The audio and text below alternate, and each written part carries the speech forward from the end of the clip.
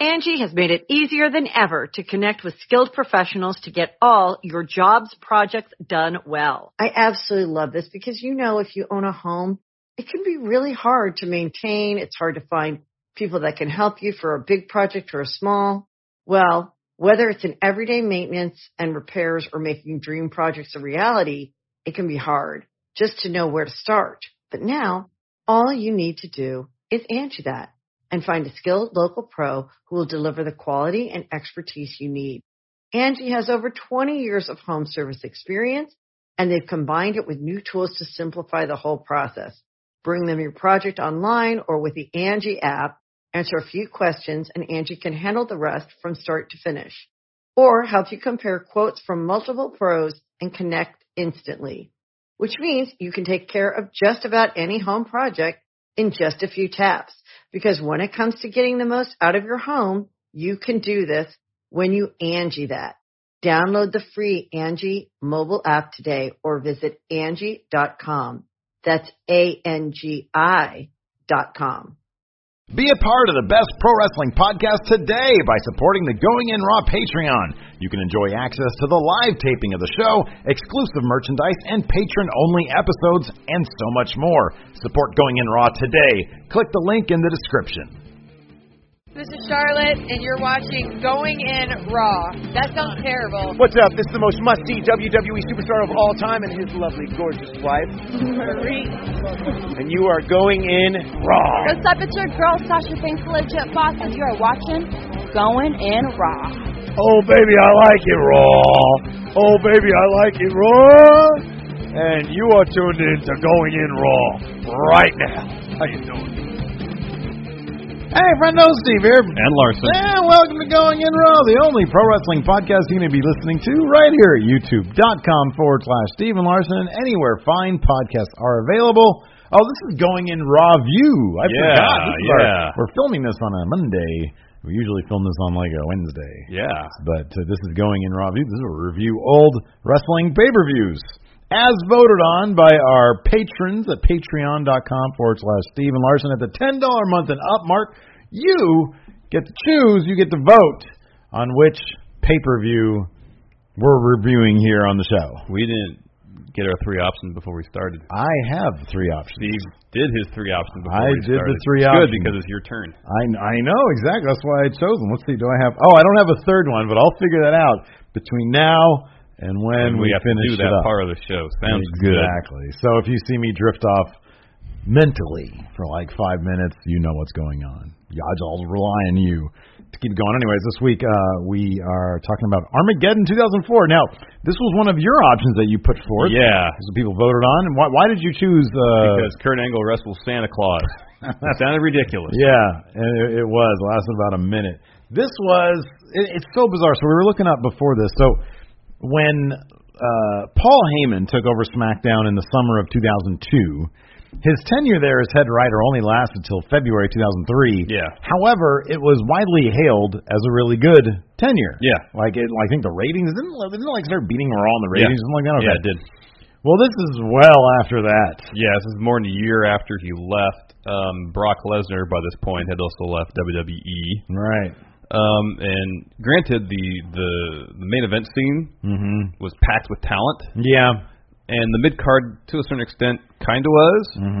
But this was a period of time when, obviously this is when John Cena was starting to get popular. Just the following WrestleMania, he would win the WWE title from JBL. Correct. Orton was around. Lesnar had come and gone. But there was a whole lot of other younger talent that was brought in. And a lot of them seemed to be tall. Yes, correct. Very muscular. Yes, correct. And largely devoid of any charisma. That's correct. This is where you get kind of your, I would say, prototypical Vince McMahon guy. Yeah. Just a large men, lots of muscles, blank slate, man. Just moderate blank slate. Moderate wrestling skill. Yeah. Sometimes that's even less than moderate. Yeah. Just dead eyes, not a lot of charisma. There were multiple sort of versions of that running through this show. This really felt like not a very good SmackDown. Like, if I imagine SmackDown for the time, because this is a SmackDown exclusive pay-per-view. Yeah. Like you mentioned before, JBL was in the middle of his year-long tenure as champion because they really didn't. Cena hadn't come alive yet. Yeah, no, but seeing who else was in the main event scene. Surprising that he lasted a year. There was Undertaker, there was Eddie Guerrero, there was Kurt Angle, there was Booker T. Yeah. I mean, all of them. Really weird. Would, in theory, not even in theory, in practice, make better champions than JBL. I understand wanting to elevate somebody. He filled a very specific role, and he did it fairly well. Yeah. But Kurt Angle, brilliant heel. Oh, yeah, absolutely. Eddie Guerrero's brilliant face or heel. Booker T, brilliant. Yeah. Undertaker, brilliant. You have all these legendary wrestlers at the top of your card, and it's weird that JBL held the belt for a year. Yeah. It is. I was looking, I thought, so was JBL elevated because somebody else was injured? That I don't know. I forget. I know somebody, that's happened before. People are injured and somebody else is elevated. But it's not as if they didn't have other options. Yeah, I know. Where was Edge at the time? Was he injured? I think he was on Raw. Was he on Raw at the time? Might have been on Raw. Yeah, I don't know. I know Benoit was on Raw because the previous WrestleMania, him and Guerrero, that's when they both won their respective brands' world titles. So, it was bizarre. And it was interesting because prior to what I assume would be the draft prior to this, you had what was referred to as the SmackDown 6, which was Benoit, Guerrero, Chavo, Edge. Who am I missing? You're missing two. I'm missing two, and two additionals. I don't know. But it wasn't Undertaker. It wasn't Booker T. Oh, was Kurt Angle one of them? Hold on a second. I'm going to look this up. SmackDown 6. SmackDown 6 was, here we go. Guerrero, Angle, Edge, Benoit, Rey Mysterio, and Chavo Guerrero. Paul Heyman had packaged those guys together to sort of, really push the main event scene and make main event players out of a couple of those guys. So, this was after that. Benoit had been taken away by the draft. Maybe Edge had. Or Edge could have been nursing an injury or something. Rey Mysterio was still around, but they had him tag teaming with RVD. RVD, who, by the way, could have, became in less than a year from this a main event player of his own. Mm-hmm. This was late 2004. Yeah, it was actually more than a year because it was 2006 that he got the belt. Oh, it wasn't 2005? Okay, no, it was 2006. Okay.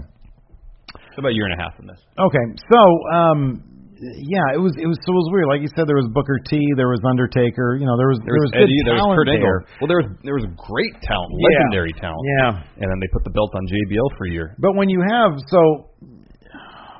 from that SmackDown 6 where everybody's always putting on amazing matches, you bring in JBL, he's not going to give you an amazing match. Sometimes he'll give you a very bloody match, which makes for very entertaining television. The main event for this show was fun enough. Yeah, it was, and then the air got sucked out of the room when Heidenreich showed up. But let's start off at the beginning. First, I want to talk about the set. That was an awesome set. Yeah, it really was. When there's an ongoing fire, when you have your logo on fire constantly throughout the show, it's pretty awesome. Here's something I noticed. Okay. And this is pure coincidence, I'm sure. So I was looking at the Armageddon logo, and it's like, that looks a lot like the God of War, the video game logo. Oh, yeah. And so I looked into it. The God of War game came out like 3 months after the pay-per-view. Yeah. I'm not suggesting anything fishy going on, like somebody ripped somebody off. Not at all. Well, no, this was actually, I think this was sponsored by PlayStation. It was. Yeah. So there could have been some crossover, but I looked, and years previous, they used the same logo. Oh, okay. So this is just funny, because I thought the first God of War game came out earlier. I was like, oh, wow, WWE just straight ripped off the God of War logo. Yeah. They didn't. This was weird. According to Wikipedia, the attendance was 5,000. It looked like a smaller arena, because they said it was Atlanta. I was expecting it to be at the Phillips Arena where the Hawks play, but it wasn't. It was at the arena. Gwinnett Center. Yeah, the arena at Gwinnett Center. Yeah. Well, they said Atlanta. It's Duluth. Oh, it actually must be a suburb. Yeah. But anyways, the pay-per-view kicked off with RVD and Rey Mysterio. I totally forgot these guys not only were a tag team, they held tag team gold. Had no idea. They had won the belts the previous SmackDown. How long do you know how long they lasted as a tag team? I mean, here's the funny thing, is that you put RVD, this is weird. This is like a dream team, but either they weren't together long enough to be memorable as a tag team, or, and I think I have a suspicion this is more the case, both these guys knew they were well beyond being in a tag team because they did plenty of like cool combo moves. Like they had that 420 leg drop, which was pretty cool. Yeah. But I feel like those guys put those moves together in their sleep. Oh yeah. It didn't really seem their tag team didn't seem that inspired. Yeah. You know, some guys when they're thrown together as a tag team, they have instant chemistry. Yeah. These guys, it felt like RVD was like, you know what, this isn't me and Sabu. I really should be further up the card. I should be, you know, I can put on the 5-star matches. Rey Mysterio might have felt the same way. I have no idea how they felt. This feels like a holding pattern for two guys who are like enormously talented, and yet they still had the tag team titles. Yeah, I know. Who'd they fight? Rene Dupree and Kenzo Suzuki. I was not that familiar with Kenzo Suzuki's work, so I looked them up. Yeah, me too. You have some notes there. A few. One I found most interesting was that he won the Young Lions Cup twice in New Japan. Oh. And the second time he won it, he defeated Tanahashi to win it, and then later tagged with him. Interesting. I found out that he was originally scheduled to debut on the Raw brand under the ring name Hirohito, a Japanese patriot who held anti-American views. They just can't get away from the anti-American heel, can they? They just can never let that one go. It's a new day that we're in now, and they're still doing that same thing. Anyways. This was actually a better match than I would have figured. Rene Dupree, who is, you know what? Hey, he was a big dude with a lot of muscles and not a ton of charisma. But at least he did the little French dance thing. At least you know what? At least they said, "Hey, you're going to be a French dude." So, and he went all in on that. Yeah, he showed more personality than pretty much any of the other younger talents. Yeah, we'll get to them in a bit. But they did some. I mean, you could tell these guys were both Rene Dupree and Kenzo. I could tell they were making the most of their opportunities. Yes, they really were. Yes, they fell short, but there was a bunch of cool spots here. There was this cool. There was a good bit with a sunset flip attempt that Rey Mysterio was trying to hit on Kenzo, and then Rob Van Dam got up on the turnbuckle and gave the kick assist for the sunset flip powerbomb there. There was a spinning leg drop across the barricade, so I think it was Rene Dupree, maybe? Yeah. Was strewn over the barricade. Rob Van Dam did the spinning heel kick. That's always fun to see. There was a cool neck breaker across the top rope that the heels hit on Mysterio. Yeah. That was cool. There was a bunch of cool little bits in there. Yeah, it wasn't a bad match. They gave it plenty of time. I think it was about 18 minutes. At one point, Tori Wilson comes sprinting out. So we didn't get, I don't think we got like a video package explaining. No, the commentary team said something like RVD and Rey Mysterio helped her out at some point, so she was helping them out. So she chased off Hiroku, I believe was the name of the valet of Kenzo Suzuki. I think they were like a real life item too. Yeah.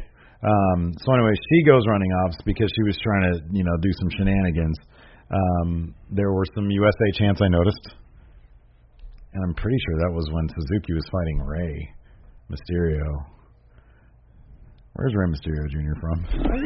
I thought he was he from the 619? Yeah, that's San Diego. Okay, yeah, right. I thought he was billed from San Diego. Okay, let's see here. Was he actually born in... He was born in Chula Vista, California. Oh, there you go, right on. Well, USA. Good for them. Anyways, RVD hit a 5-star frog splash on Rene Dupree to get the win. Yeah, here's one thing though, like before that, when I mentioned Rene Dupree had one of the guys down, one of his opponents down, and he started to do a little French thing. Well, Kenzo on the outside started to do it too. And that was cool. You know what? It's at least these guys are giving the most that they can. Yeah. So anyways, like you said, RVD, he gets a hot tag, comes in, cleans house, gets the win. Next up, we had a promo for Dixie Dogfight. This was Tough Enough Season 4. $1 million prize. That's right. That according to Daniel Puder, he saw $250,000 of that. I imagine the $1 million would be like a contract, assuming you don't get released from it. So he said he's not about $250,000 from that. So this was I guess it was down to him and the Miz. Mm-hmm. They were the final two. I love that during the promo later we saw that Ryback. Oh, I know. Yeah. I'm Ryan Reeves. Anyways, so Daniel Puder, he gave a promo. If you want to call it that. Oh, you know what's funny though? You can learn how to do that. That kid looked great. Yeah, he had a good look, but it was a horrible promo. It was It was horrible. Well, here's the thing, though. I guarantee you, they said, hey, you know, this is the opportunity. We're doing it either live or live to tape. You get one chance. And so, you know, it's not he didn't have a chance to go back into redos. Well, I mean, that's how you're going to do it if you're. I know. I'm just saying. SmackDown, just saying. You know, they're not polished, but it was bad. It was really bad. It was really, really bad. I mean, when the Miz did his promo. Oh, you could tell he was. Yeah. It wasn't good. Yeah. But you could tell there was ingredients there. Yeah. That he could be good. Daniel Puder was not good. Yeah. He was stumbled over his words several times. They should have made him the pewterized man of the 1990s. There you go. The computerized man. Computerized man. Of the 2000s. Yeah, I'm trying to remember what he said. $1 million. His catchphrase was snap, crackle, and pop. He said that later. Oh, that he just liked Rice Krispies. No, because he was saying after he won, how he's an MMA fighter, so he fights. That was a boxing match. Yeah. And snap, crackle, and pop. Right. You're supposed to insinuate he means he gets you joints, to move. Yes. Joints, bones, body parts. Yes. Exactly. He didn't set it up. No. He just went. He stumbled a lot, and then he just went straight for the punchline. More of an impressionistic approach to promos. He would just toss some words and sentence fragments together, and hope the audience. It's left up to interpretation. Yes. Exactly. An avant-garde promo, maybe. No, I have the note here. It said it reminded me of Dirk Diggler, but even Dirk Diggler was a bit more fluid. Yeah. You know. Oh God, he was trying so hard though. He was so earnest. Oh, I know he was trying hard. He was so earnest. Like you said, he had a good look. I didn't see any of his matches in WWE. No, me neither. It's weird that they had a reality show determine a new wrestler determined in part by a boxing match. Oh, I know. You know what's weird too? If you think about it, what does the WWE try to emulate these days? MMA. Right. If maybe he was just born like 10 years too early. Could be. Because if you bring that guy in now, you put him in the Performance Center, you send him on the NXT house show circuit, then they're like, hey, let's show all the nuts and bolts. Let's show all the gross shit. Let's show you how you make hot dogs, you know? Yeah. Like nobody wants to see ugly promos. No. If it was today, Daniel Puder would definitely be the computerized man of the 1990s. Anyways, after that, Kurt Angle comes down, and he calls out his mystery opponent. Turns out to be Santa Claus. Kurt Angle is upset because when he gets home to see his daughter after a long road trip, his daughter isn't talking about wanting to see Kurt Angle. She's talking about wanting to see Santa Claus. Yep. Santa Claus. And so he's pissed off about this. Apparently Santa Claus was actually Cliff Compton, a.k.a. Domino. Oh, that's who it was? So I think, wasn't Deuce the guy who The Undertaker didn't fall on but was supposed to? Yeah. Okay, I think so this is the other part of that duo. I was barely watching when Deuce and Domino were. Well, this whole period I angry. really wasn't watching at all. Yeah. Angle was such a stud, though. Oh, yeah, he My was. God, he was such a stud. So Puder lasted less than a year in the WWE after Armageddon. He was gone in September 2005. Well, he didn't win over any fans in the company because he almost snapped Kurt Angle's arm legitimately. Kurt Angle says that he said he broke his neck 4 times during his run in WWE, and he said he was just coming off, so he had like no upper body strength when they did that thing. But again, that's really stupid. It's like, number one, if you're Puder, don't you know probably not a great idea for me to embarrass Kurt Angle legit? I know. And number two, at Gorilla Position, whoever's producing that says, hey, listen, kid, come here. If, for whatever reason, you get Angle in a compromising position, you need to back off and make it look good. You know what I mean? Like, dude, you're out there with, like, it's supposed to be scripted. It's supposed to be predetermined. You can't be throwing people out there. Yeah. Anyways. Yeah, he went into developmental after this. Yeah, just for a little bit, and they gave him an option of transferring to Deep South Wrestling for less pay. Yeah, he said the pay was really ridiculous. Yeah, and he said he didn't like the atmosphere there. I looked into it a little bit. So, anyways, then Santa Claus comes down. Kurt Angle runs him down. Says he don't like him. Says you make real heroes look bad. And then he challenged him to a fight, and basically pretty quickly got him in the ankle lock, and Santa Claus tapped out. Yeah. Santa Claus's gray wig went flying off too. And so people were saying, some people online were saying, I think it was Regal, and it kind of had a Regal look, but then when he was actually tapping out, you could see more of his face, and I looked up that Cliff Compton guy. Yeah, that wasn't Regal. I didn't think it was Regal. No. After that, we had the Miz promo we talked about a little bit before. Do you like how he ended it with, eat it? Yeah. That fool took it. He stole from Grimm, assuming Grimm was doing that 17 years ago, or 12 years ago, whenever it was, 13 years ago. He said, eat it, yeah. But yeah, like you said, Miz, he kind of had the ingredients already. Yeah, he didn't look as good as Daniel Computerized Man, but he was more captivating on screen. He was, yeah, and his promo was just better. Anyways, that led to Teddy Long comes out. But along with that, we had the Tough Enough promo, and I was trying to look up everybody else. One of the guys, I think his name was Juice something. I think he was one of the New American Gladiators. Oh, he went on to do that.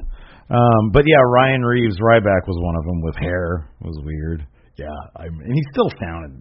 Oh no, the exact same. Exactly, I'm right. Well, we say no one here wants this more than I do. No one here wants to eat more than I do. I can't wait till I'm done with this company. I'm going to start a podcast. In a line of nutritional products and write a self-help book and self-publish it.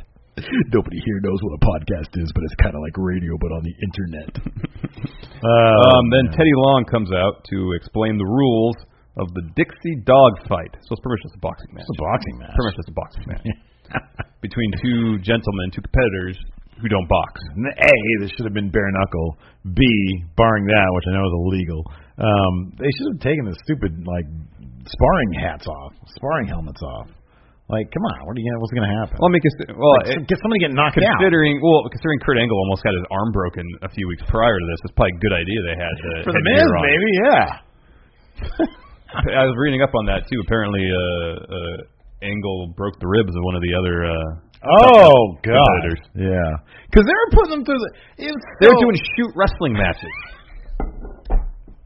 That's what it was. That's how Pewter almost broke Kurt Angle's arm because of the shoot thing. Man.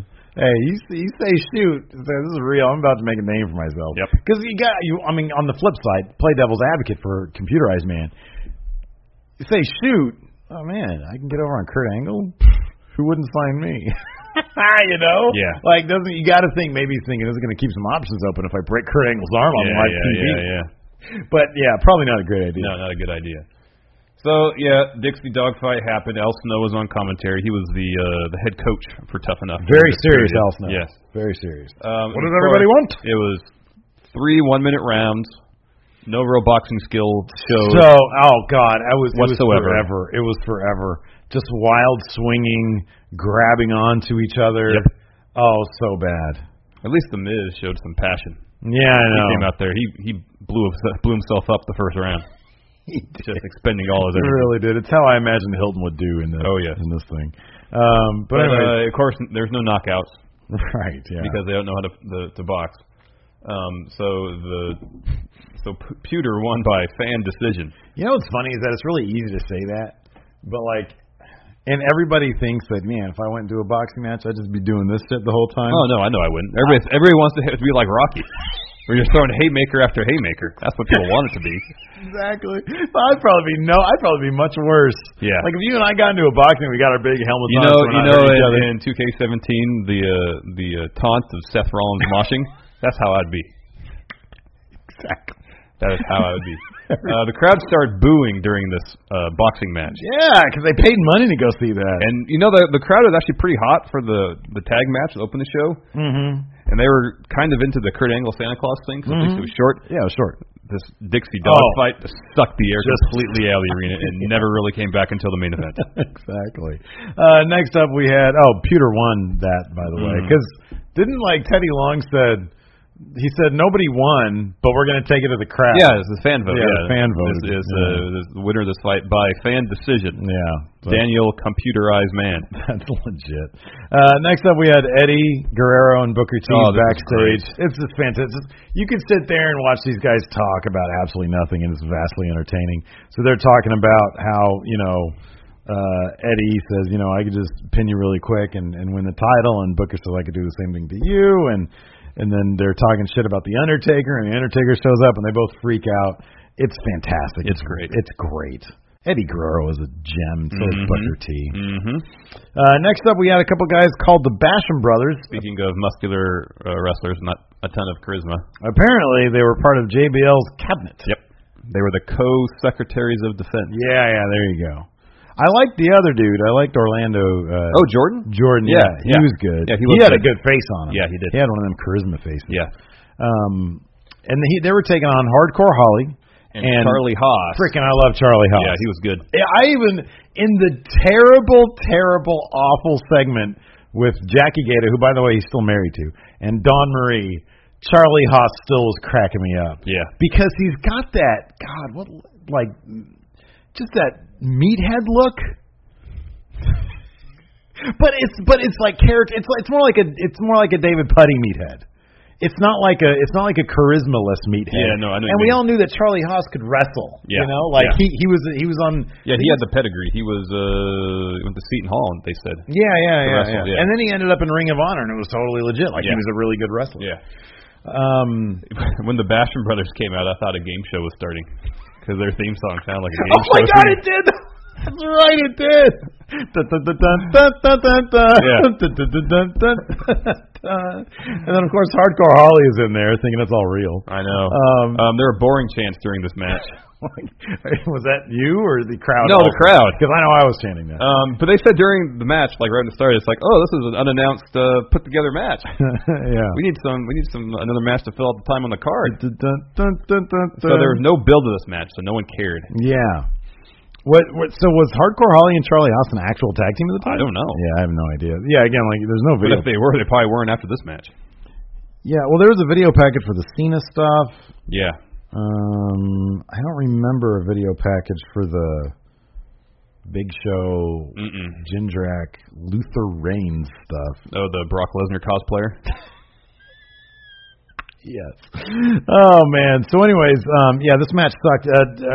Dawn Marie comes out ringside while Charlie Haas is on the outside because the storyline going on is that Charlie Haas and Miss Jackie are engaged. Correct. But Dawn Marie is starting rumors that herself and Charlie have been having an affair. Right, exactly. So Dawn Marie comes out to help Charlie Haas after he gets thrown out of the ring. Miss Jackie comes out to get between them. Charlie Haas is dealing with all that. While Dad is in the ring yelling at Hardcore Charlie Holly gets distracted.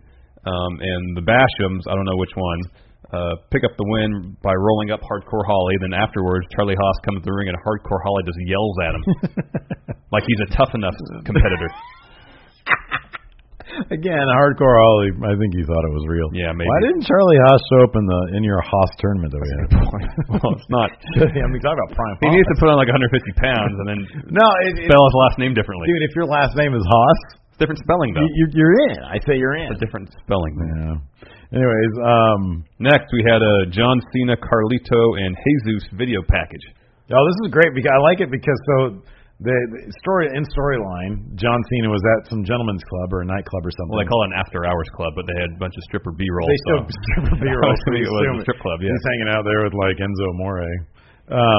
And apparently he was shanked by Jesus. Yes. Who I'm trying to remember exactly where I knew him from. I'm pretty sure it was those old shows that me and Ewald used to go to. Yeah, you said the Hardcore Kid, right? On Wikipedia, that's what said one of his yeah. But I don't remember if he was in XPW or if he was in the other shows that we used to go to. But I remember, and then I remember tripping out because I was like, oh, wait a second, I've seen that guy live before. And it was sad because good-looking dude. Yeah. I don't know. I mean, I know he got injured and released, but kind of a bummer that like they never reapproached him or anything. I don't know what the story is there, but man, I thought that he had a really great look, and I loved Carlito at this point. Like I remember really enjoying like the whole Carlito thing. And I remember this was like weird because it was like they were acting like it was real and it was taking place like off camera and stuff. And Cena got stabbed. It wasn't like they had cameras at the After Hours Club. No, it was like stock footage B-roll of the strip club. Exactly. So the idea that Cena got stabbed like in his kidney, and then had to go through surgery, it was all weird. So this was a street fight between Jesus, who's coming out there with Carlito, and John Cena. Who's hugely over at the time. This was all in the build-up to him winning the title from JBL at WrestleMania. Carlito was selling a shoulder injury. Right. He suffered at the hands of John Cena. Yeah. And this show also marked the debut of the Spinner U.S. title. That's right. Taz and Michael Cole marked out big time for the U.S. Spinner belt. That was an ugly title. Yes. The later WWE version with the spinner on it, I think that was better. Yeah, it was. That was a lot better, especially when you just put it into place. It just looks like a really good belt. I know. But that U.S. title, like the font where it says U.S., didn't you say USA? It said like U.S. on the front. Yeah, it wasn't a good belt. So ugly. It was not a good belt. Yeah, and it was smaller. Yeah, it was ugly. But anyways, match was whatever. Like it was went pretty much a squash match. Yeah, it was. It went out into the crowd. They brawled outside the ring a lot. Yeah, there was a kendo stick. Jesus. Yeah, Carlito throws a kendo stick into the ring, and Jesus hits Cena with it once in the kidney. Cena no-sells, grabs the stick, and then hits Jesus across the head twice with it. They were not pulling their shots back then. No, they were not. Definitely not, because there's this one spot where Jesus is over the barricade. I don't know if it's real or not, but he's bleeding in the crowd, and it looks like Cena just kicks him right in the head. Yeah.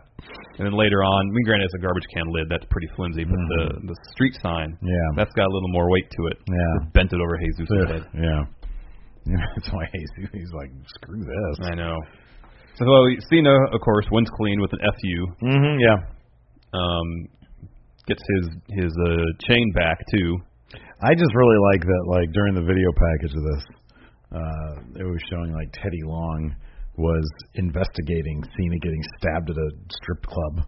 I'm like, it's probably like a matter for cops. Yeah, it's a police matter, I would think. Not Teddy Long. Just run your show, Teddy Long. He also had the Ruck Fools shirt on, which at the time I thought I remember it being cool, but now you look at him like, that number A is a terrible font. B, I mean, it doesn't even make sense. No. I did like his Word Life hoodie he wore in the video package. Oh, I know, me too. Like, I was thinking if he ever actually wrestled in that is the comfiest shit. Because he had the visor, too. Yeah. I remember thinking, like, that visor looked cool, and I kind of wish that visors were more, like, in. Yeah. Wish I could wear a visor and not be laughed at. Because I like visors. Really? Well, here's the thing about play softball. You can wear visors when you play softball. Yeah, but then I have to wear them. Like, I can only wear them when I'm playing, so I can't. No, not necessarily, because you go out and you wear a visor, and people are like, oh, what's with the visor? I'm going to play softball. They're like, it's raining outside. Well, I mean, if it clears up, I'm playing softball. Just say that. If it clears up. It's scheduled for we got like a game scheduled at 7 o'clock, so I'm going out running my errands for the game. It's supposed to clear up. I'll go to the field, and if it clears up and the field dries out enough, we're playing softball. Exactly. We're playing softball. Become the Sid of going in Raw.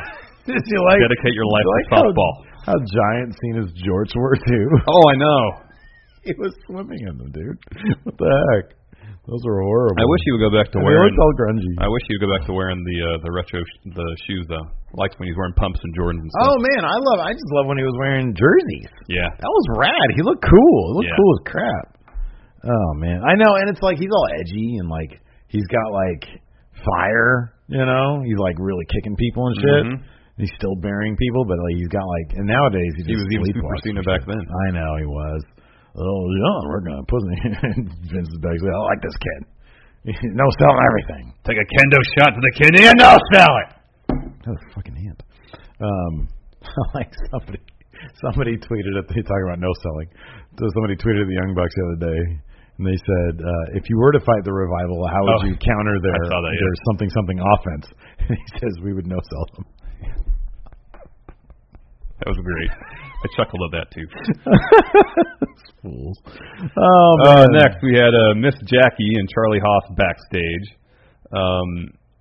They were talking about the status of their relationship. Yeah. Charlie Haas was changing into his referee gear because he was refereeing a match between Dawn Marie and Miss Jackie. A match. Yeah. Yeah. And in the process of this conversation, Miss Jackie gave Charlie Haas her engagement ring. Right. That would come into play later on. Yeah, foreshadowing. Yes. Yeah. They proceed to make out, like full tongue. Well, there's still a couple, but like it's.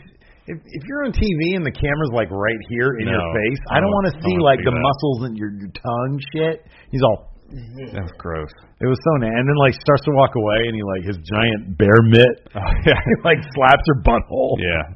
He's like, "You look great," or something like that. Yeah, you're great.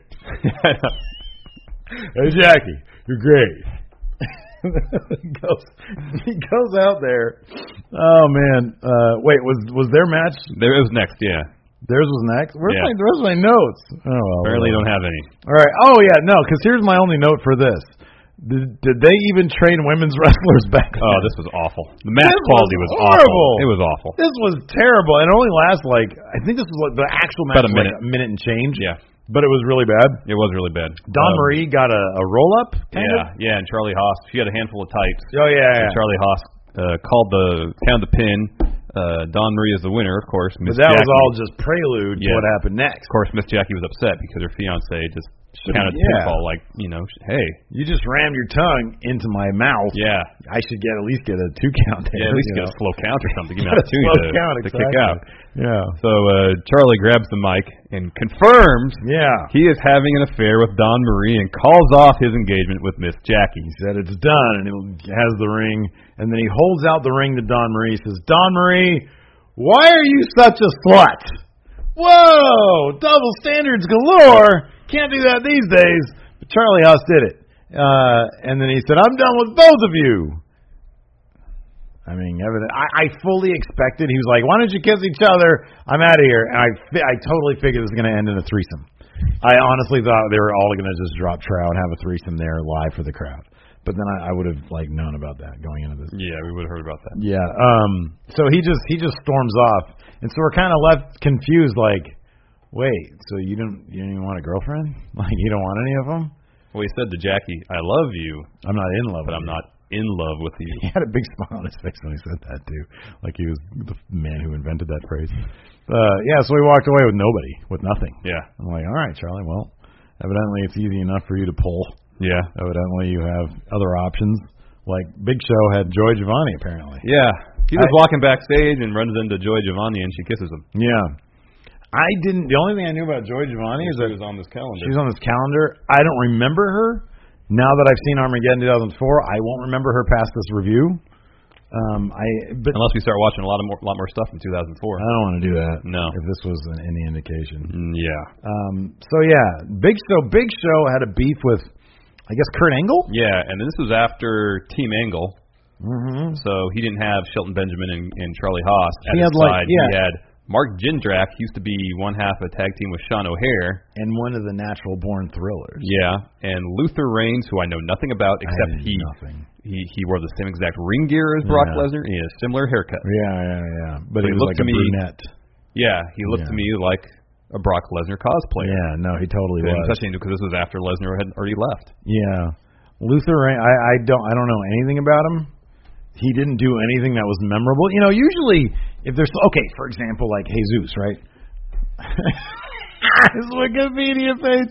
He looks so confused right there. And that's from 11 years ago. Oh no, 9 years ago. 9 years ago. Oh, that's great. Where did he end up? Retirement.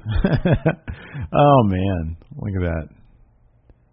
But yeah, so for example, Jesus.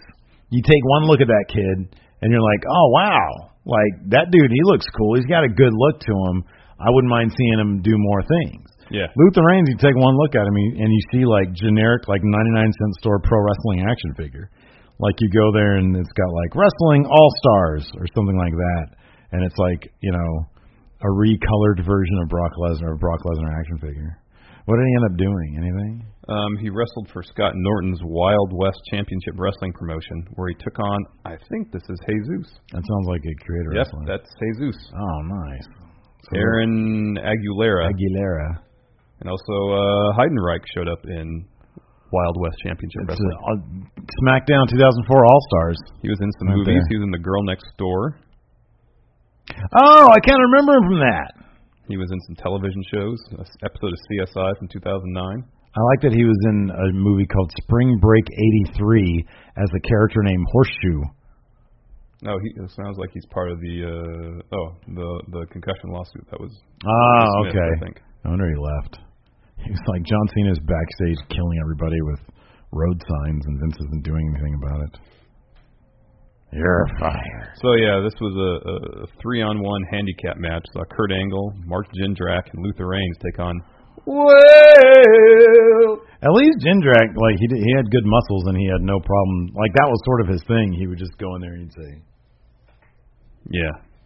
He did the Rick Rude dance once. Yeah, he did the Rick Rude dance. He was like an amalgam of all those sort of beefy, more charismatic wrestlers. Yeah. Who won this? I don't even know what happened in the end. In the end, Big Show pins Jindrak after an F5.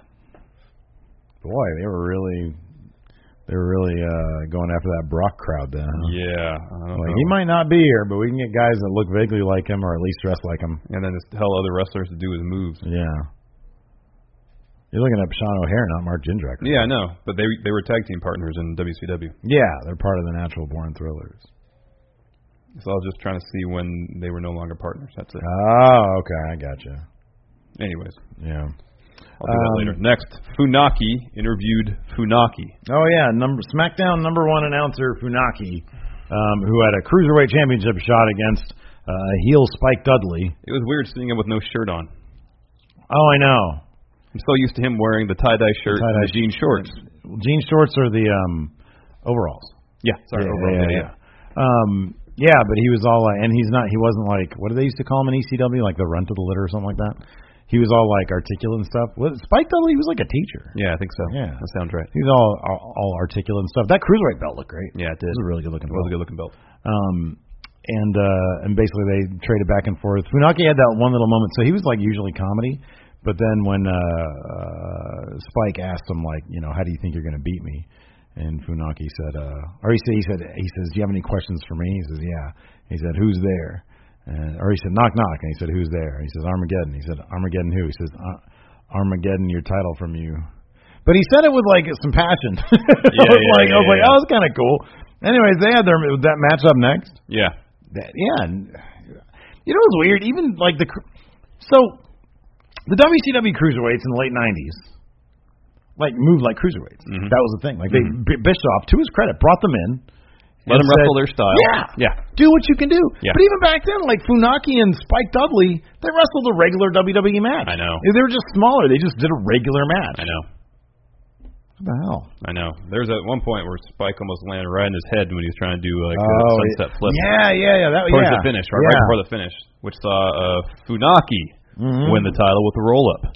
Shocking Funaki and Spike Dudley and nobody else. The crowd was dead by the end of this. They were like, It was really the Dixie dog fight that took everybody out. Yeah, it really did. It really did. Next up was I'm looking at your JBL in the locker room, like clutching the championship title. Yeah. Because he has to face 3 other men in the main event to defend his belt. In comes the Basham brothers. Mm-hmm. They say stuff to him. In comes Amy Weber. Mm-hmm. I'm glad that you got her name. Said stuff to him. Mm-hmm. In comes Orlando Jordan. So they're all more like saying, in kind of hushed tones, you got this, but if not, we're still here for you. Yeah, it's all very sort of depressing. Like, yeah. They're all like, you're probably going to lose. I kind of feel like JBL is actually kind of overselling that aspect of it. Yeah, I know, me too. Especially when he walked out for the match. Yeah. It looked like he was on the verge of tears. Because I don't remember him ever. I mean, look, I wasn't like paying full attention the entire time, but like they even made a note of that. And I get they were trying to sell the weight of it, and that the belt meant so much for him. But it, as a heel, it almost made him sympathetic. Yeah, I know. Yeah. But there was a pretty cool video package that highlighted the whole feud leading up to this. Yeah, and this was a really fun match. The only time that the crowd stopped caring was when Heidenreich showed up. Otherwise, this was a lot of fun from like start to finish, and the crowd was actually really into it. Yeah. So there were some good bits. Booker T kicks everybody. Kicking everybody. Hits Eddie Guerrero with a scissors kick, but Eddie kicks out at 2. JBL powerbombs Booker T onto a table. He's probably supposed to go through. Yeah. But he didn't. JBL elbows Booker T, sending him through the table. Yep. And then shortly after that, Undertaker gives JBL a last ride through the other announce table. That looked pretty brutal. Yeah. There's this great spot where Eddie hits 2 frog splashes on the Undertaker, goes for the pin. Undertaker kicks out at 2 and then sits right back up. That was great. Well, then right after that, Eddie got a huge ladder, climbs the top, and does another frog splash. Yeah. Off that, sells the injury, takes him a while to get the pin. He goes for it. Undertaker kicks out again. Yeah. God, Eddie was so good. Like all of he was so well defined as a character, not just outside of the ring, but inside of the ring. Like he's always the crafty one. Yeah. That's what he is. He's the crafty one. It's so much fun to watch him. And then, like for that spot, like he hits one frog splash, gets right up, hops to the other corner, like he knows exactly what he's doing. Crowd's going crazy. Hits the second one. Crowd goes like crazy when Undertaker kicks out because that was crazy. Yeah, and then sits right up. Crazy a lot right now. I know. Yeah, that was a lot of fun. Booker T hits JBL with a scissor kick. Mm-hmm. Undertaker comes in, breaks up that pinfall, then the Undertaker just choke slams everybody. Yeah. And at that point, yes, Heidenreich comes in and starts attacking the Undertaker. Again, large man, lots of muscles, very tall, completely devoid of charisma. I vaguely remember, dude. This is what I remember from that era is all these big boring guys, and I'm like, why am I watching this shit? Yeah. So and they're just kind of using these, I guess they're hoping, in some cases they are salacious storylines to sell the product as opposed to compelling characters. Yeah. Good action in the ring. Because if you're going to go with like salacious storylines, it's like either go full Attitude Era or don't. You know, it's like they half-ass the hell. Well, how many angles on the show were involving like love interests? No, I know. In some capacity. Or Santa Claus. Yeah, at least 2, 3. I mean, Big Show got kissed by Joy. Yeah, the whole Dawn Marie, Miss Jackie, Charlie Haas love triangle thing. John Cena and strippers thing. Yeah. And then, Tori Wilson did the run-in. Mm-hmm. So, I don't know.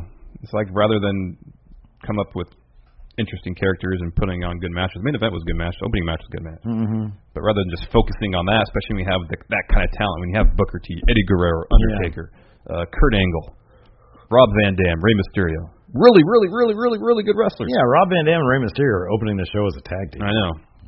And they're all really well-defined, really interesting characters. Yeah, I know. Focus on that, and I think that's probably why Heyman's tenure on SmackDown was so successful. He focused on wrestling and characters. Yep, exactly. And didn't worry about soap opera, over-the-top storyline. Yeah, exactly. And it seems like after he left, they just went right back to that. Yep. Anyways.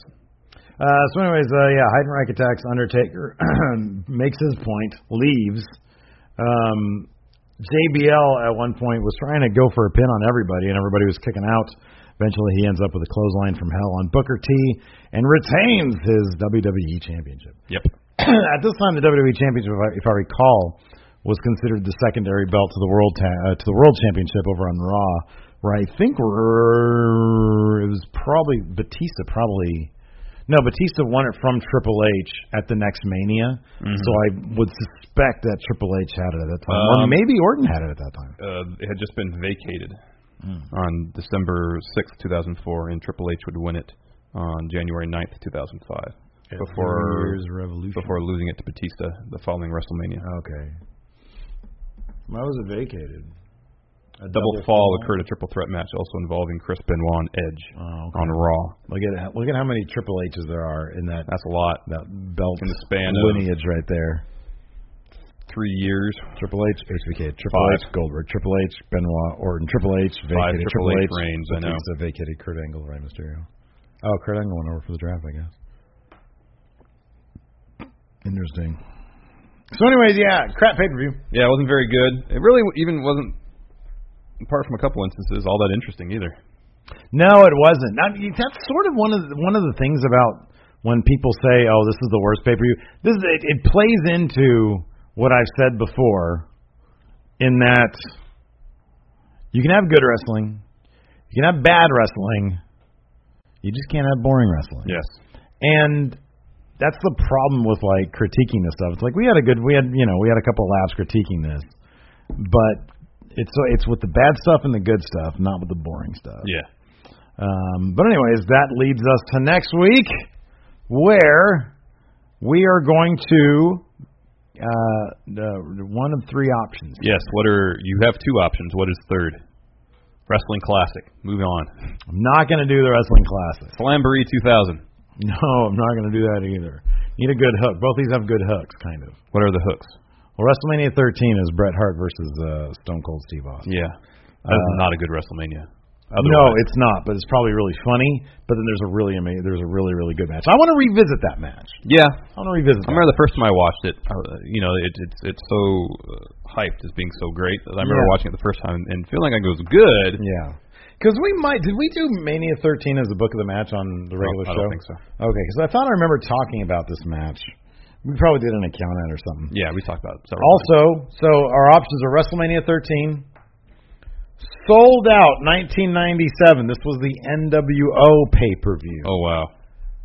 It's probably terrible. I think I remember watching that. So we've got good and bad, and then we've got all bad. And then I'm going to go with... Oh, okay. Here we go. This is what we're going to do.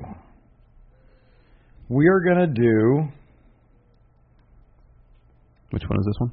NXT TakeOver Revolution, December 11th, 2014. I'm going to give that as an option. See if anybody wants to get a little bit different. Oh, okay. We've got Kevin Owens versus Juice Robinson. Yeah, C.J. Parker. The Lucha Dragons. Baron Corbin versus Ty Dillinger. Yes, the Lucha Dragons versus the Vaudevillains. Finn Balor and Hideo Itami against the Ascension. There you go. Charlotte versus Sasha Banks. There you go. Sami Zayn versus Neville. There you go. This is the show that got me watching NXT. It's either this one or... I don't remember if I watched this one or if I started the next one. Because I think the next one was Sami Zayn versus Kevin Owens. Mm-hmm. And I know I watched that one. Mm-hmm. So I think I started with that one. So those are your options. Your options are sold out 1997, WrestleMania 13, NXT TakeOver 2014. I'm sorry, NXT TakeOver R Evolution 2014. And the winner, as determined by the patrons, is sold out 1997. It's awful. Good, good. All right, so now you have your homework for next weekend. I got a show I got to watch while I'm on vacation. I know, my goodness. Not so much of a vacation after all. Oh, yeah, when this goes up, you'll be on vacation. When this video goes up, yes. That's right, that's correct. Good. All right, well, let us know what you guys think in the comments as always, and until next time, we'll talk to you guys later. Bye.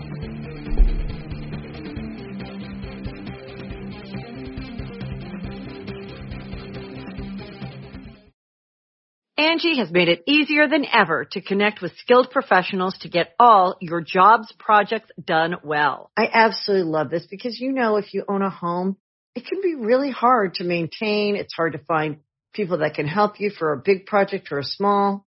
Well, whether it's in everyday maintenance and repairs or making dream projects a reality, it can be hard just to know where to start. But now, all you need to do is Angie that and find a skilled local pro who will deliver the quality and expertise you need. Angie has over 20 years of home service experience, and they've combined it with new tools to simplify the whole process. Bring them your project online or with the Angie app, answer a few questions, and Angie can handle the rest from start to finish. Or help you compare quotes from multiple pros and connect instantly, which means you can take care of just about any home project in just a few taps. Because when it comes to getting the most out of your home, you can do this when you Angie that. Download the free Angie mobile app today or visit Angie.com. That's ANGI.com.